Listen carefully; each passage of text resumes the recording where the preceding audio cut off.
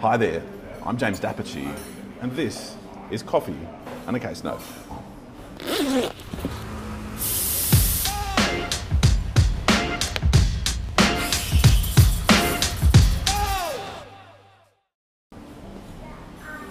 Team, today we are going to talk about some people who are shareholders in a company, they're directors in a company, and we're going to speak about them like essentially there's two people, but really we're talking about two groups of people.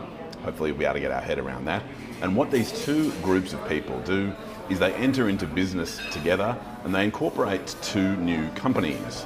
This happens over the course of years. The first of those two companies is incorporated for the purpose of operating a gluten-free bakery. So they're off making gluten-free baked goods.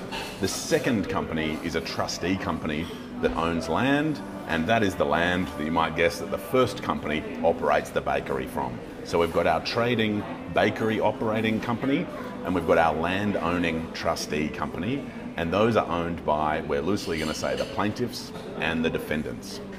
And what happens over the course of years is that the plaintiffs and the defendants' relationship, sadly,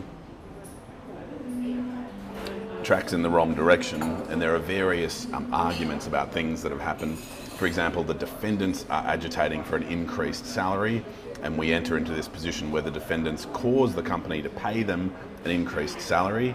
The plaintiffs go, well, I see that increased salary, I'm going to pay that to myself. The defendants then go and record that increased payment as a loan on the part of the plaintiffs, and so you have this sort of funny little almost accounting dispute between the two, and that's really reflective of the fact that all parties accept that the relationship between themselves has broken down. This quasi-partnership, close relationship is no longer operating in a close quasi-partnership sort of a way, and so they end up coming to court.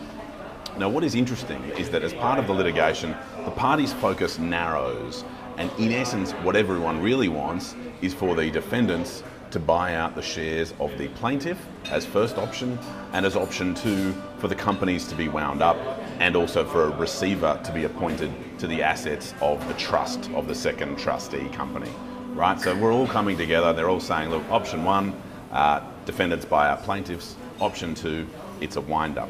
Now, importantly, there's been a mediation and there've been negotiations and that sort of thing before the litigation kicks off. And none of those mediations, none of those structured settlement discussions have really led towards everyone agreeing on a share price and agreeing for a mechanism for the sale of those shares. And so we find ourselves in court today. Importantly, what we have as a first element for the court to deal with is whether it would be just and equitable for the court to wind up the company pursuant to section 461 subsection 1K of the Corporations Act. Now, the court sort of works through this, but thankfully, on one view, doesn't need to spend too much time on it because all parties are agreed that the relationship between them has deteriorated to the point that they're not getting along and that it would be appropriate for the company to be wound up on that just and equitable basis. The court notes this, but also comes to its own view that it also shares that view, that yes, it would be just and equitable for the company to be wound up. Now, importantly, the way that section of the Corporations Act operates is that the court will make a winding up order if it's just and equitable to do so, and unless there is some other less violent, less extreme way for dealing with the arguments between the relevant parties. And sometimes ways of dealing with that can be shoving the parties outside the courtroom to say, hey, go and negotiate and try to solve your differences and these sorts of things. And what the parties said, and particularly what the defendants said, was, before we go ahead with this winding up order, let's have a look at the court's power to force one party to buy out another party at fair value pursuant to section 467 of the Corporations Act. Now, section 467 allows the court to make alternate orders, sometimes some interim orders, in relation to a section 461 winding up application.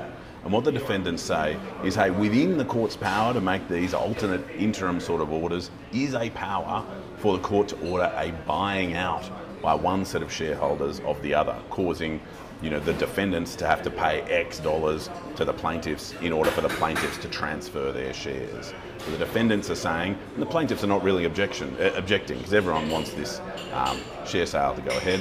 The defendants are saying the court has the power pursuant to section 467 to cause this buyout. Now the court actually has to consider some of the historical background to the way the statute was drafted. It needs to consider some previous cases. And the court finds, not without a little bit of hesitation, with great respect, that the court does not have the power pursuant to that section to order a court-ordered buyout at a fixed fair value. So the court says, can't help you from section 467, we don't have the power. So the defendants then say, well, there's also an oppression case. And as you might know, section 232 of the Corporations Act and section 233 grants the power for a shareholder to bring an application for remedies, including a share buyout, if some of those parties have been unfairly prejudiced. What the defendants say is, well, there has been a case of unfair prejudice.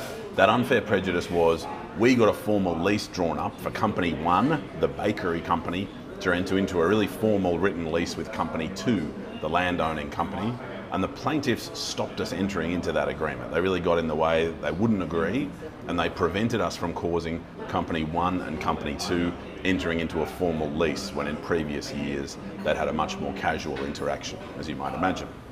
And so what the defendants say is that that is an example of oppressive conduct, and that is going to be sufficient for the court to say there should be a forced share sale, a forced buyout order at fair value pursuant to section 233. Now what the court finds, frankly, is that this argument about the lease was not necessarily an example of unfair prejudice, and indeed the plaintiff's failure to agree to entering into the lease was on one view fairly reasonable, noting there'd been no formal legal advice, and noting there's an argument that there'd be a bit of a conflict of interest of some of the parties involved if you're sort of wearing the hat of the director of Company 1 and also wearing the hat of a director of Company 2. So the court says not entering into a lease in those circumstances is not an example of oppression, and so the court has no basis to make a buyout order. And so we have the court, remember having made this earlier finding of yes, it would be just and equitable to wind up the company unless there's some other remedy. Well, there's no section 467 buyout power, and there's no oppression to ground a section 233 buyout order. And so the court says, I'm afraid it's a wind-up, even though that's everyone's second preference. The court also works through, with great respect in some detail, the valuation evidence in case the matter gets kicked up to the Court of Appeal and the Court of Appeal is interested in what the primary judge has to say about valuation. But in any case, the judgment works through, as I say, with respect, in some detail, some valuation evidence there. But the court comes to the view that the appointment of a liquidator to wind up the companies, and that same person being appointed as a receiver of the assets of the trust that Company 2 is trustee of, would be appropriate. The court notes that there were these negotiations, these mediations that sort of failed to reach an agreed outcome. But what the court does is, with great respect, a very constructive and real-world approach. It adopts a very constructive and real-world approach and says, hey, it's going to be a winding up order, but I will stay that winding up order for 14 days in order to give you one last chance, or 14 last chances, or whatever it might be, for the plaintiffs and the defendants to sit down together and constructively discuss between themselves whether a share sale can be reached. I hope that discussion assisted you, particularly assisted you in relation to that sort of buyout versus winding up kind of position when the management of a company sort of falls apart in that way. And I look forward to joining you again soon for another coffee and in respect of another case note. Cheers.